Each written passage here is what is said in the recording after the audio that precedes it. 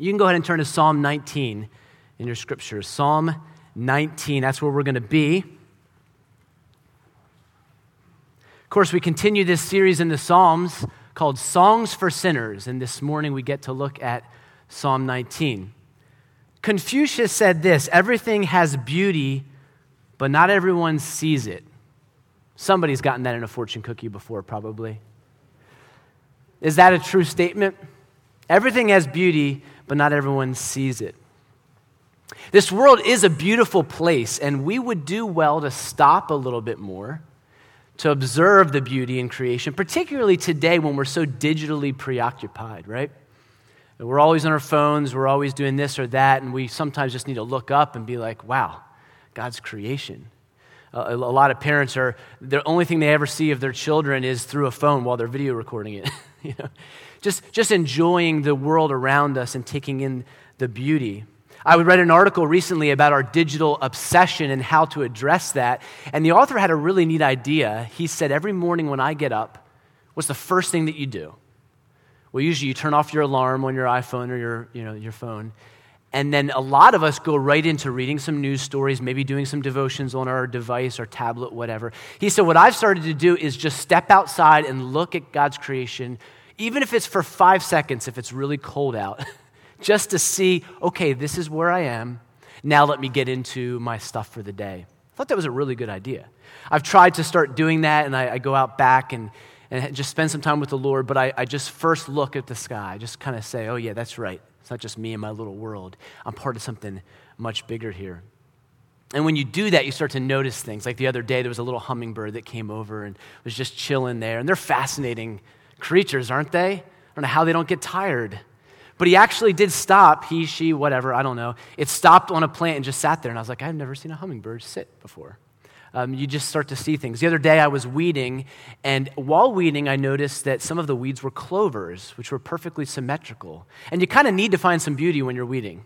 So I'm like, even these weeds that I don't want are beautiful. What Confucius said is true, but I think there's a bigger problem. Because certainly every human being has seen beauty. At one time in their life, they've seen beauty. We value beauty. Beauty resonates with our soul. So every human has seen beauty. What I believe is the bigger problem is that people see beauty, but they fail to see the Creator in that beauty. All the beauty in the world, whatever form, it points to a God who is glorious, who is magnificent, who is beyond our imagination, who is creative, beyond what we can comprehend. For a lot more on that topic, you can check out Pastor Steve's book, Eyes Wide Open. It's in our little bookstore out there. He goes on a bunch about that. But that brings us to Psalm 19, where we're going to see two displays of God's beauty that most of the time are underestimated by people. So let's look at Psalm 19. Now, we already had a student read it. So I don't think I need to go through reading it, but I'll read some of the scriptures as I get to them. And I do want to just read verse 14, because I want verse 14 to be the prayer of my heart as I share this sermon. So let the words of my mouth and the meditations of my heart be acceptable in your sight, O God, my rock and my redeemer. Psalm 19, one of the clear things we see from Psalm 19 is that God is not distant. He's revealed himself. A lot of people come to Bethel with a religious background, but they don't fully understand the idea of a relationship with God. They hear people talk about that, right? A relationship with God, and they say, well, what does that mean to have a relationship with God? How do you do that? Well, any relationship starts with getting to know each other, getting to know somebody. And the beautiful thing is God has revealed himself to us throughout creation and throughout his scriptures, which is what we're going to see this morning. But God is not distant. He is not just up there somewhere. He didn't just wind the universe up and let it go. No, according to Psalm 19, he has shown himself all over the place. And every day people fail to see the glory of God, but it's not because of a failure on God's part. God has sufficiently revealed himself all over the place. So let's look at two specific categories. First, God has revealed himself in creation everywhere. In creation everywhere, verses 1 through 6 of our text. And you see this right? One crystal clear place where God has revealed himself is in the heavens, verse 1. The heavens declare the glory of God, and the sky, that's the word firmament in Genesis 1, the sky, the expanse, proclaims his handiwork. So the sky. Is there a more natural place to see beauty, a more natural beauty than the skies above us? You just look up and you see beauty. Sunrises, sunsets, all around Cedar Lake, people try to see the sunrise, see the sunset, because it is a beautiful thing. In fact, I have a picture. Where is this? Somewhere exotic? No, it's Cedar Lake. You know there's beauty even in Cedar Lake, right? I was out there 6 a.m. We were doing some wakeboarding, and man, was it beautiful. There's a picture right before this. I don't have it here, but it's the pinks, and wow, God is revealing himself all over the place, and one of the clear ways he reveals himself is in the sky. Everything has beauty, but not everyone sees it. Indiana skies are beautiful. Now, those of you who grew up in the Midwest, I guess this is normal, but for me, coming from Pennsylvania, coming from the East Coast, mountains, trees, you don't often see the expanse of the sky, but one thing we've learned after moving here was you get to see the sky more. You get to see sunsets in a more brilliance, because I guess half the time where I come from, there was something blocking it. I don't know, a house, a tree, a mountain. But now it's like, and when a storm rolls through, that is cool to see just the sky with all the clouds and the lightning and the thunder. And according to Psalm 19, the sky speaks without speaking. If you look at verse 1 through 4, 8 times there's a word that has to do with voice, speech, proclaims. It's very clear to us here that the sky is speaking, but it's not saying a word. And it's speaking 24/7, all the time, day to day, it says, and night to night. So in the day, we see a sunrise. We see something like a rainbow. I saw a double rainbow the other week. Beautiful. At night, we have the stars. We have the planets. All the time, 24/7, the sky is speaking. In every language, the Bible says. There is no speech, nor are there words whose voice is not heard. So the beauty of creation is translingual. It doesn't matter what language you speak. You can look at the sky and you can see the beauty and you realize that God exists.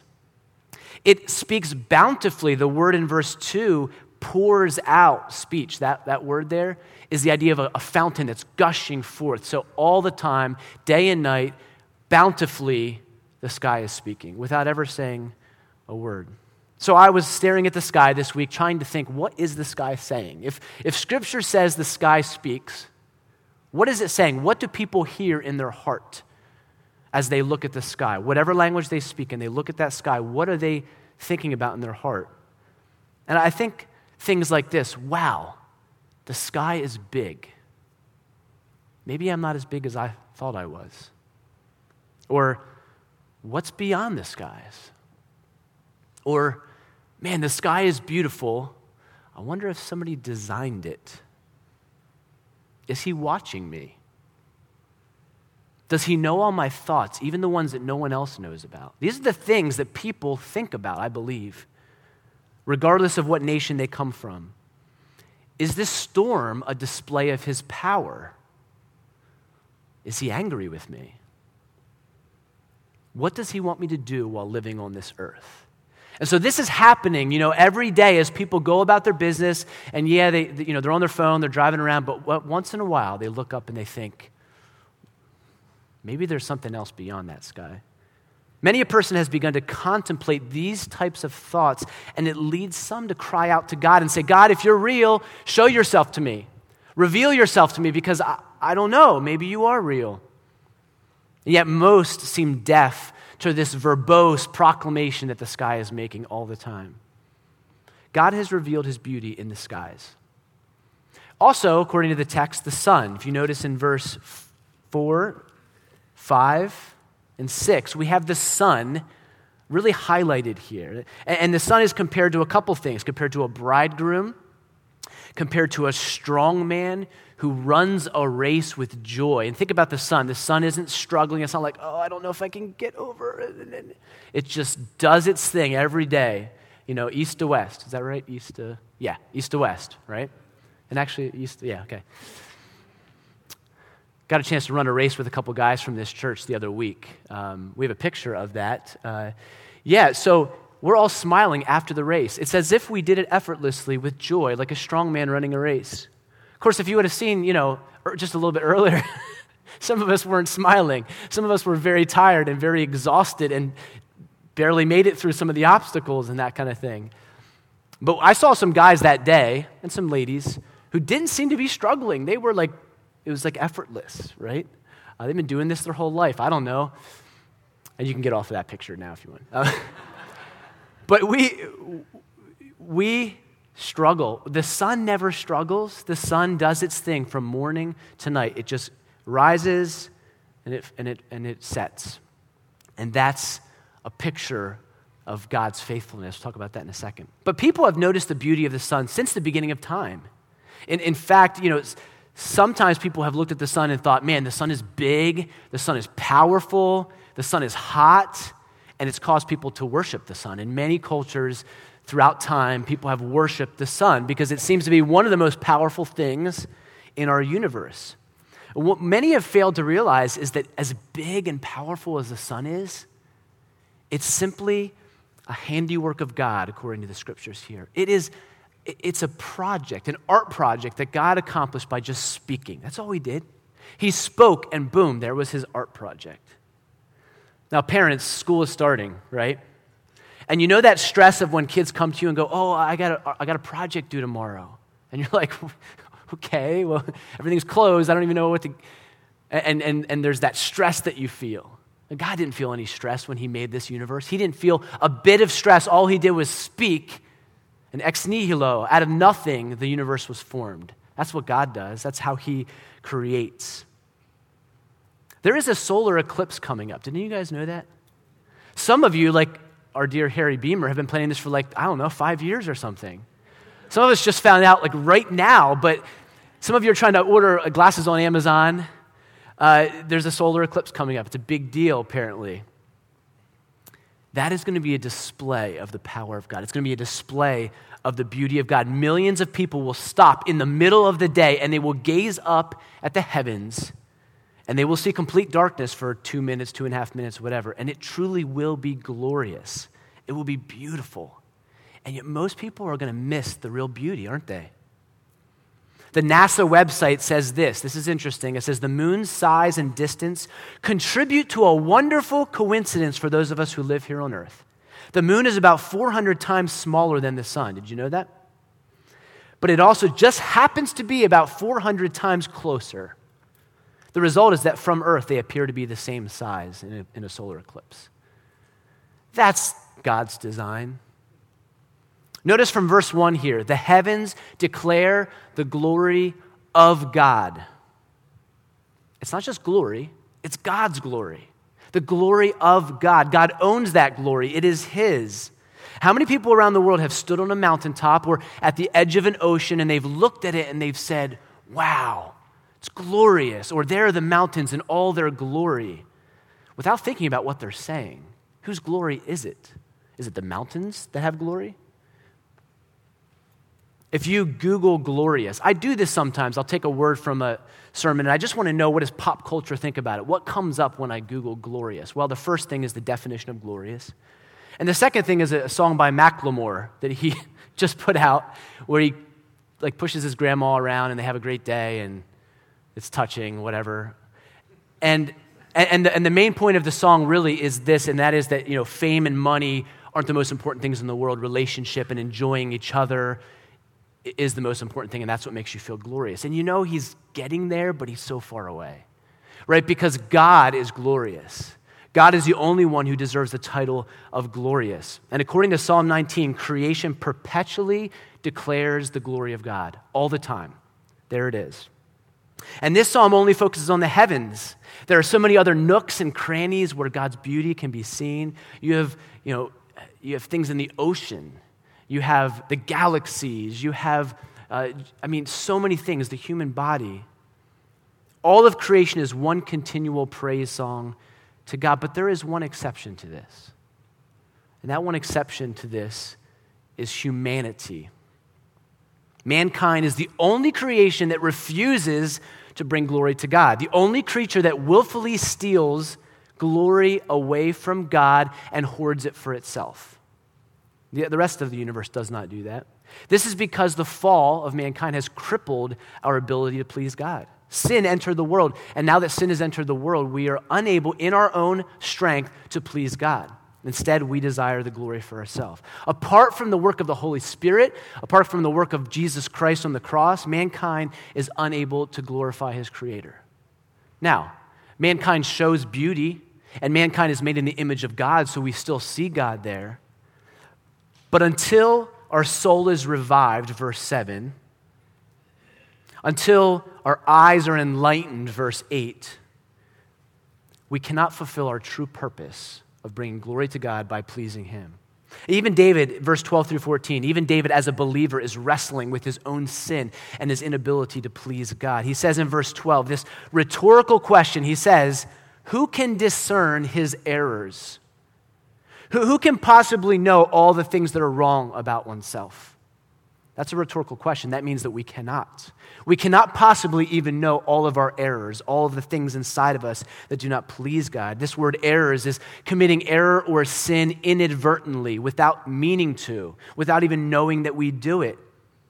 David is saying that there are many sins which we are not even aware of. So here's the really scary thing. Here's the bad news. We are more sinful than we realize. Even when we strive to avoid all the willful sins and we try hard not to do the things that we know displease God, we have these hidden faults, verse 12. Hidden faults that we don't even know about. I got thinking about this during the week, and it's a pretty sobering, convicting thing. And then I read something from Charles Spurgeon, and that didn't help at all. He said this, the transgressions which we see and confess are but like the farmer's small samples which he brings to market when he has left his granary full at home. Well, thanks, Spurgeon, for that encouraging word. Yes, I am more sinful than I realized. And then verse 13, there's even these presumptuous sins when we sin proudly, defiantly, knowing what we're doing. I wonder if any in here are actively engaging in presumptuous sins. You know that God doesn't want you to do this or that, but you're doing it anyway.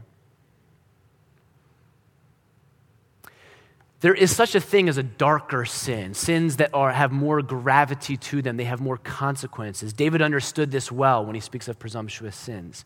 David struggled, right? He committed adultery and he murdered a man, and he understood what it was like to commit presumptuous sins. And when we consider that David wrote these words and we remember his struggles that he had, there's a need for a greater David, right? There's a need for a greater David whose every word of his mouth and every meditation of his heart was acceptable to his God.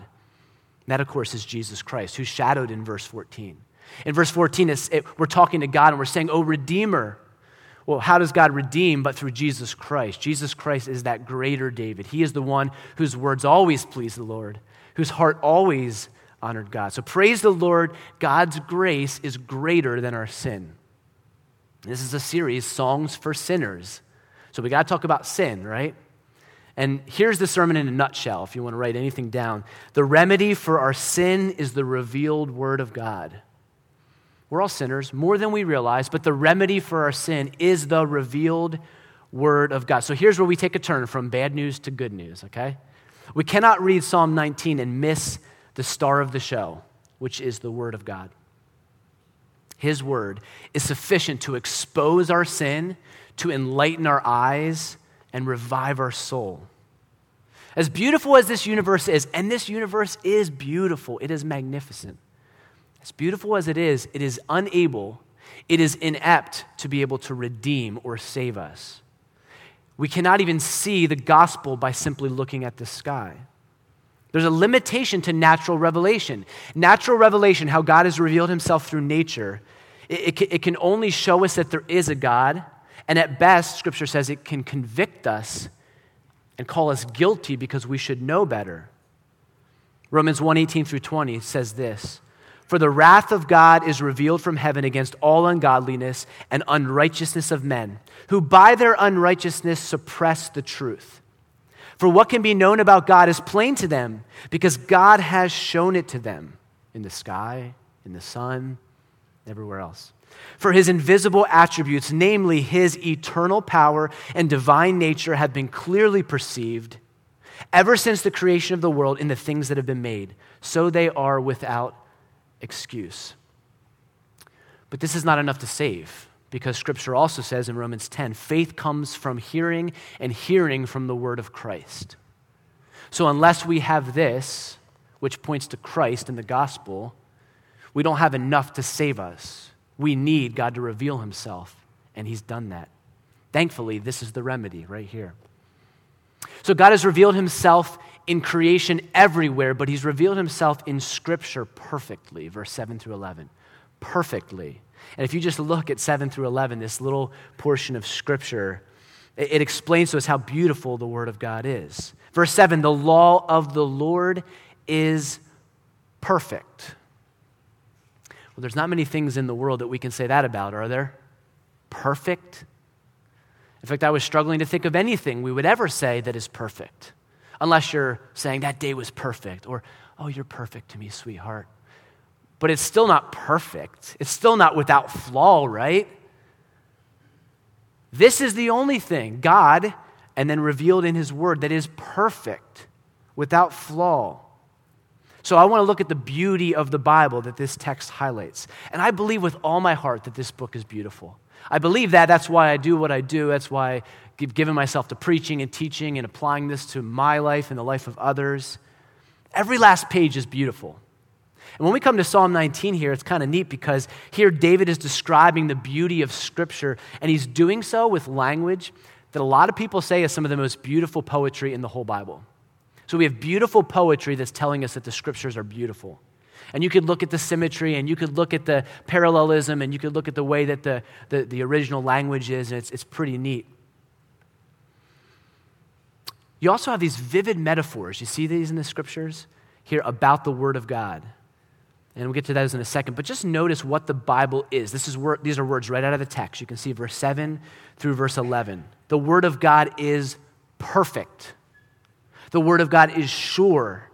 The Word of God is right. The Word of God is pure, clean, and true. The Word of God is perfect.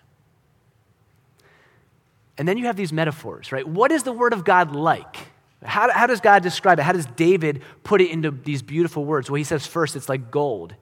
It's to be desired more than gold, more than riches. What is desired more than riches today? What do people desire more than money? Who has ever, you don't have to raise your hand, who has ever fantasized about winning $1 million and what you would do with it? I'll see, how far would it go? What kind of house would I? Who's ever imagined, what if I was rich? I remember as a small boy, I was at summer camp, and me and some buddies were in our cabin, and we got this candy bar, and the candy bar, it said you could win, I think it was like $1 million, I don't know, maybe it was 1,000, but to a kid it seemed like $1 million, but you could win this, and so we're all, I don't know we're all jumping around the cabin. We're like, maybe we won. What are we going to do if we won? And we're like jumping off the beds, and we're, okay, you can have that much, you can have that much, and we're all psyched up for it. And he opens the wrapper, and it said something like, he started opening, it said, "You won," right? So then we just went crazy all over the place. And he opened it all the way up, and it said, "You won another candy bar." And we were like,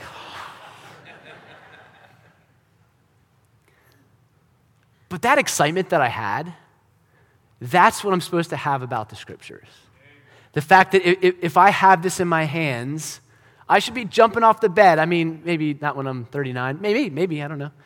I should be so excited, and this should be so valuable to me that I'm saying, I have everything I need. It is precious. And it's also like honey, the text says, like honey. The Word of God is described as the sweetest thing. Now, I love sweet things. Any of you guys have a sweet tooth? That is, my dentist loves me because I have a sweet tooth like crazy, right? Honey. I got to try some Michigan blueberries and peaches recently. That was those are awesome, right? Sweet, delicious. And David's point is this: the word of God is precious. It is pleasurable. Isn't that what he's saying right here? That it's sweet. We should enjoy it. We should love it. We should take joy in it. It's not something that's like, okay, got to read the devotions this morning. All right. I mean, sometimes that's how we approach it. I get it. Me too. But it's so sweet. It's enjoyable. And notice the synonyms that David uses for the word of God, much like Psalm 119 that Pastor Steve preached a few weeks back. These are the words that David uses about the word of God. He says law, testimony, precepts, commandments, and rules. These rules are sweet. His rules are pleasurable. God's commandments are for our good. And this is something that I say to every one of us, and especially students in here, Student Takeover Sunday. And I know it's hard for you to believe at your stage in life. Sometimes you're very skeptical about this. Hey, us adults are skeptical too.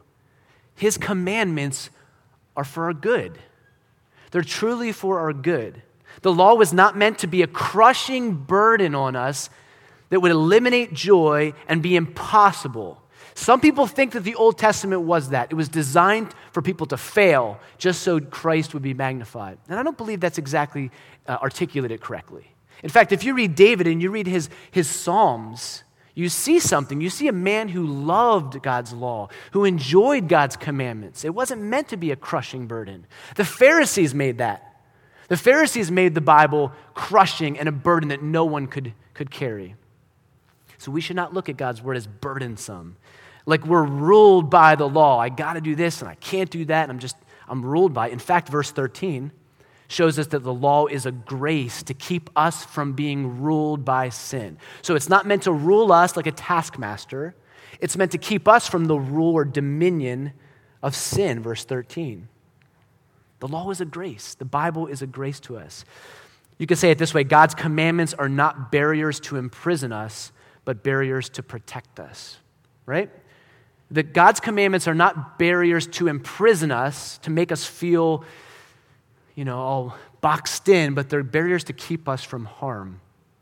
Now, it's one thing for me to get up here and say that, okay, to put it up on the screen.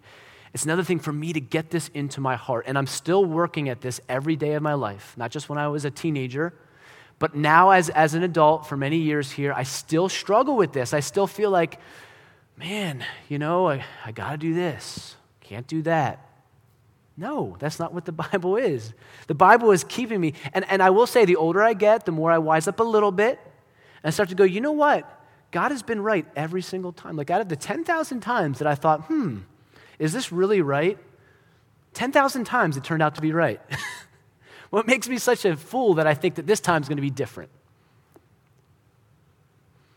We were out last night, and I got a chance to hang out with Dan Jacobson and his family, campus pastor at HP, and his little son, Miles, so desperately wanted the soda that was sitting in their boat. And Dan said, no, you can't have the soda. It's going to rot your teeth out. You're too small. You're going to spill it all over Grandpa's boat and this whole thing. And Miles was relentless. He just kept going after the soda. And Dan said, you can't possibly understand this, son, why I can't let you have this, right? It was such a good picture. And then I'm thinking, well, now that my kids are older than that, they still struggle to believe that our rules are for their good, right? Students, you struggle to believe that, right? That the rules that your parents have set are for your own good.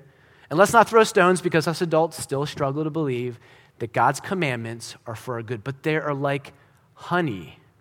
They're to be enjoyed. They're to protect us. We'll see that in a second here. The text talks about warning signs. You can think about it this way. Think about prison bars. If you are inside of a prison cell, those bars are for your containment. They are to keep you in. But those of us who drive around a prison, maybe live next to a prison, are sure glad that those bars and those walls are there, right? Because you don't want that getting to you. And this is the way that God's commandments are. They are designed to keep you away from what will harm you. I also want you to look at verse 1 through 6 and consider the possibility that maybe there's some metaphors here as well. Many commentators believe that the sun and the sky are also metaphors for Scripture, and I think there's something to this. There's a connection. If you look at verse 6 and verse 12, the word hidden is used. And in verse 6, you have this idea of the sun. Nothing is hidden from its heat. It gets to everything. And in verse 12, you see that we have these hidden faults. We have these hidden sins that we can't discover. How do we discover those? Well, through the Scriptures, through the Word of God, which unveils them. The Word of God is penetrating. It is searching. It is illuminating. Hebrews 4 says it's like a two-edged sword piercing to the division of soul and spirit, discerning the thoughts and intentions of the heart, and no creature is hidden from its sight. That's what Scripture is like, just like the sun. And in verse 2 and verse 9, we also have this idea of faithfulness. Verse 9 says, the fear of the Lord is clean, enduring forever. The rules of the Lord are true. And that word true means faithful. It means you can count on it. It means it always happens. And so it is with the sun. Every morning the sun comes up, day in and day out. Night, and it says in the text, if you look back, day to day and night to night. That sun is faithful. And Scripture says that's a symbol of God's faithfulness, right? The rules of the Lord are true. Now, here's something that's unique about God. Because in this day and age, all the other gods, lowercase g, were fickle. They were finicky. They were unpredictable. And the psalmist is saying, David is saying, God's commandments are true. They don't change. They're faithful. They can be counted on. So we know what God likes and we know what God hates, and that never changes. Well, that's a big deal because if you were living in that day and you were worshiping another God, it depends on his mood. It depends on how he feels. And that's not a kind of God that you want to serve. But with our God, he's given us his word, and we know what he loves and we know what he hates, and that's never changed. And that is a pretty awesome thing to think about, the faithfulness of God. So here's another point for you. Because God has revealed himself, we know how to please him. Because he's revealed himself, not just through creation, but also through this book, we know how to please him. That's important. Because the remedy for sin is the revealed word of God. By studying this book, we know how God wants us to live so that we can take part in creation and continue to declare the glory of God. Creation is doing it, and we join in that when we abide by what God has told us. And this is what David wants so desperately. Look at verse 14. Doesn't David crave this? And he says, as the deer pants for the water, Psalm 42. So my heart pants for you. But look at verse 14. Let the words of my mouth and the meditations of my heart be acceptable in your sight, O God, my rock and my redeemer. That's all David wants. That's what he wants, is to please God. The problem is his sin, which he can't even search out. And so he needs this book. And so do you, and so do I. And notice that it's enough, it's sufficient to help us please God outwardly and inwardly, both outwardly and inwardly, because the words of my mouth are representative of everything I say, everything I do, my behavior. And the meditation of my heart is inside of me, my motives, where my actions and my words come from in the first place. It's one thing to clean up our words and our actions, and that's a hard enough task that we spend our entire life trying to do. But to get to the heart, to get to our motives and why we're doing what we're doing. And remember, we're more sinful than we realize. Our sin begins in the heart. And so the only way to remedy it is to have heart change. And thankfully, that's exactly what Scripture does. Look at the power of the Bible here in the text. What does the Bible do? We've seen what it is. It's like honey. It's sweet, right? We've also now see what it does. It's like gold, it's like honey. What does it do, though? Verse 7, it revives the soul. You and I need that. We need our soul revived. I try to pray this prayer every single morning before I read some Scripture. I say, God, please revive my soul. Because I know this Scripture, and I know that Scripture does this. It revives my soul. So I'm asking God, please revive my soul. I need that. Please renew my mind. Recapture my heart. Prayers like this because I need it every single day. In verse 7, it brings wisdom. It makes wise the simple. We can learn how to please God. So wisdom isn't just knowing this stuff. Wisdom is applying it to life, taking this word and making it happen in life. It brings joy, verse 8. Right? It brings joy. And don't we need joy? We need joy. And some of you right now, that's exactly what you need. You're just struggling with discouragement, depression. Joy is found in the Word of God. Now, it's not magical. You don't open it, read 5 minutes, and now all of a sudden depression's gone. It doesn't work that way. God allows some to struggle through those times for quite a while. But it does bring joy. It brings a reason for living. It brings hope. And verse 8, notice it also opens our eyes. It takes the blinders off so we can see the world as God wants us to see the world. Not through the lens that the world has. Not seeing the warped, disfigured beauty of sin, but rather seeing the true beauty of the world. Seeing creation as we should see creation. Seeing the Word of God as we should see the Word of God. Seeing other people the way we should see other people. So it opens our eyes. And then one other thing it does, it warns and it guides us. See that in the text here? It warns and guides us. It says that right in verse 11. Moreover, by them, by your commandments, by your testimonies, by your statutes, your servant is warned. And in keeping them, there is great reward. Warning signs. Now, you see a lot of warning signs up different places. My favorite warning signs come from other countries. Got to go to Europe a few different places, and I just love their warning signs because they show, to me, kind of funny stuff. It wouldn't be funny if it really happened. But I remember one, we were on a dock, we were by the sea, by the ocean, and it had a picture of a car driving off the dock, like in midair, and I'm like, that's hilarious. Now, if that happened, that would be not hilarious, but I just love how they portray things. It's like, matter of fact, this is going to happen if you keep driving. Don't do that. And it's a warning sign to keep you from doing something crazy. We had a minivan, and I think it was the minivan, and it had a little warning in the door jamb. As you open the door, it had this little warning, and it showed a picture of a person, their head getting hit by the corner of the door. And I remember saying to my wife, who would be so stupid to hit their head on the corner of the door like that? And that happened to me. I hit my head on the door, and I was like, that's exactly why the warning sign is there, right? Warning signs are important. They guard us. They keep us. One of the things in Indiana that's kind of wacko to me is sometimes you come upon a railroad crossing, and sometimes there's arms, and sometimes there's not arms. What is going on with that? Like, I was driving on one, and there was this little faint little light blinking. I didn't even really notice it. It just kind of was like blended in the background. And then I heard a train. I'm like, oh, okay, train's coming. And I came to a stop because I heard the train. I'm afraid of what would happen if I didn't hear the train. No arm, nothing to keep me. And I'm like, that's not right. But scriptures are that. Scriptures guard us and warn us. It's like that arm that comes down on the railroad crossing. It says, don't go there. You don't want to get hit by a train.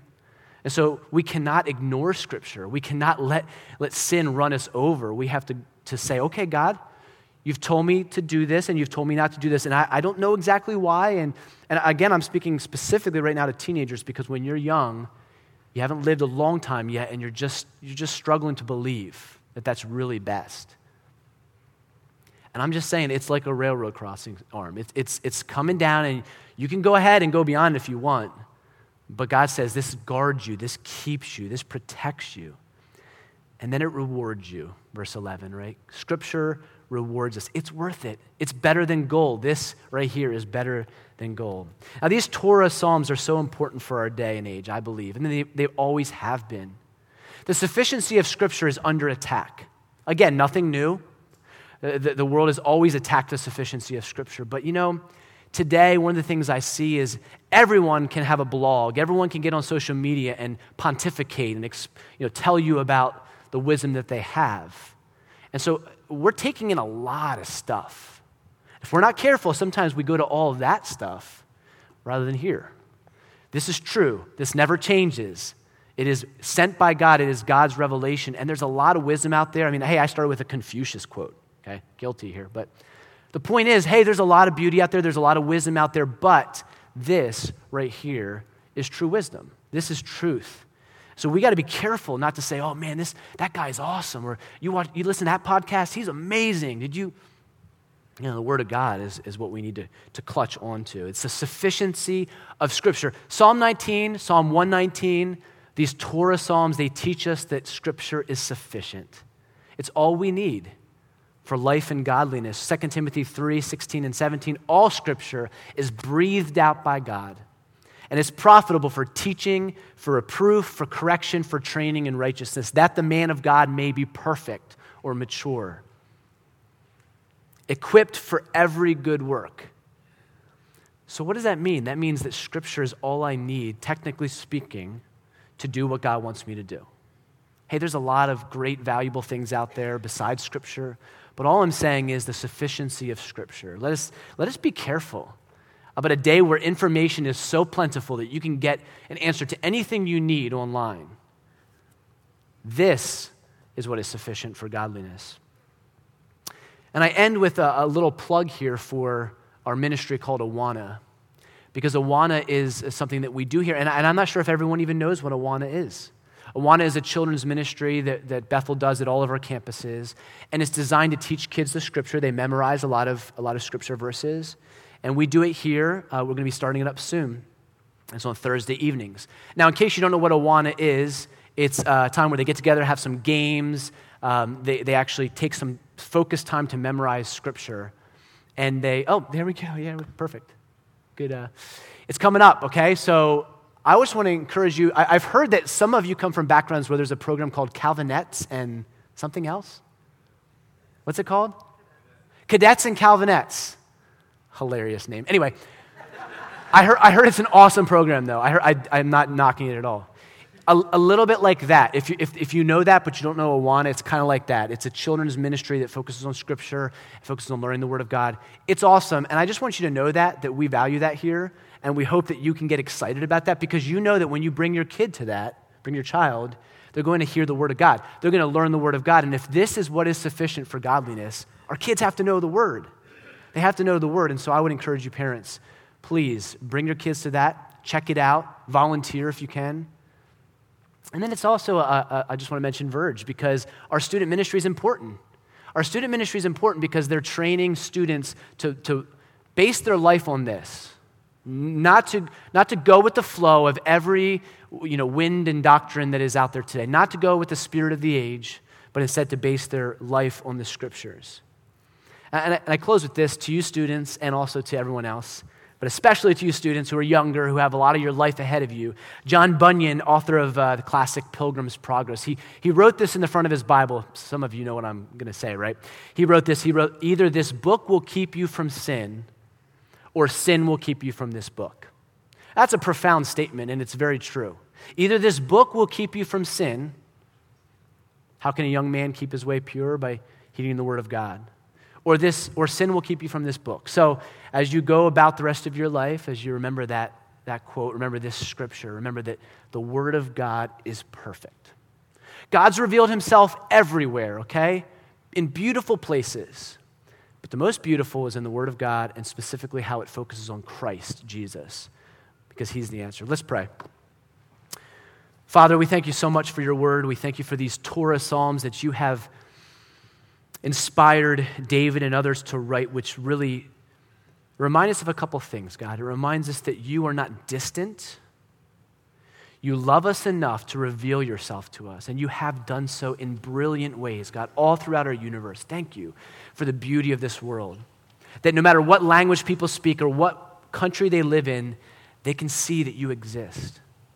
And Lord, we especially thank you today for your Scriptures, because they are perfect, and they are the revelation of who you are to us. Lord, may we not take them for granted. May we see them as honey. May we pleasure in reading the Scriptures. And God, I know that some of us struggle with that. Some are, it's kind of a chore, but I pray, Lord, that by your Spirit you would give us a deeper desire for your word, Lord, that would grow, our hunger would grow for your word. Lord, may we see your word as a signpost, a warning sign, God, to guard us and to keep us from sin. It's not meant to imprison us.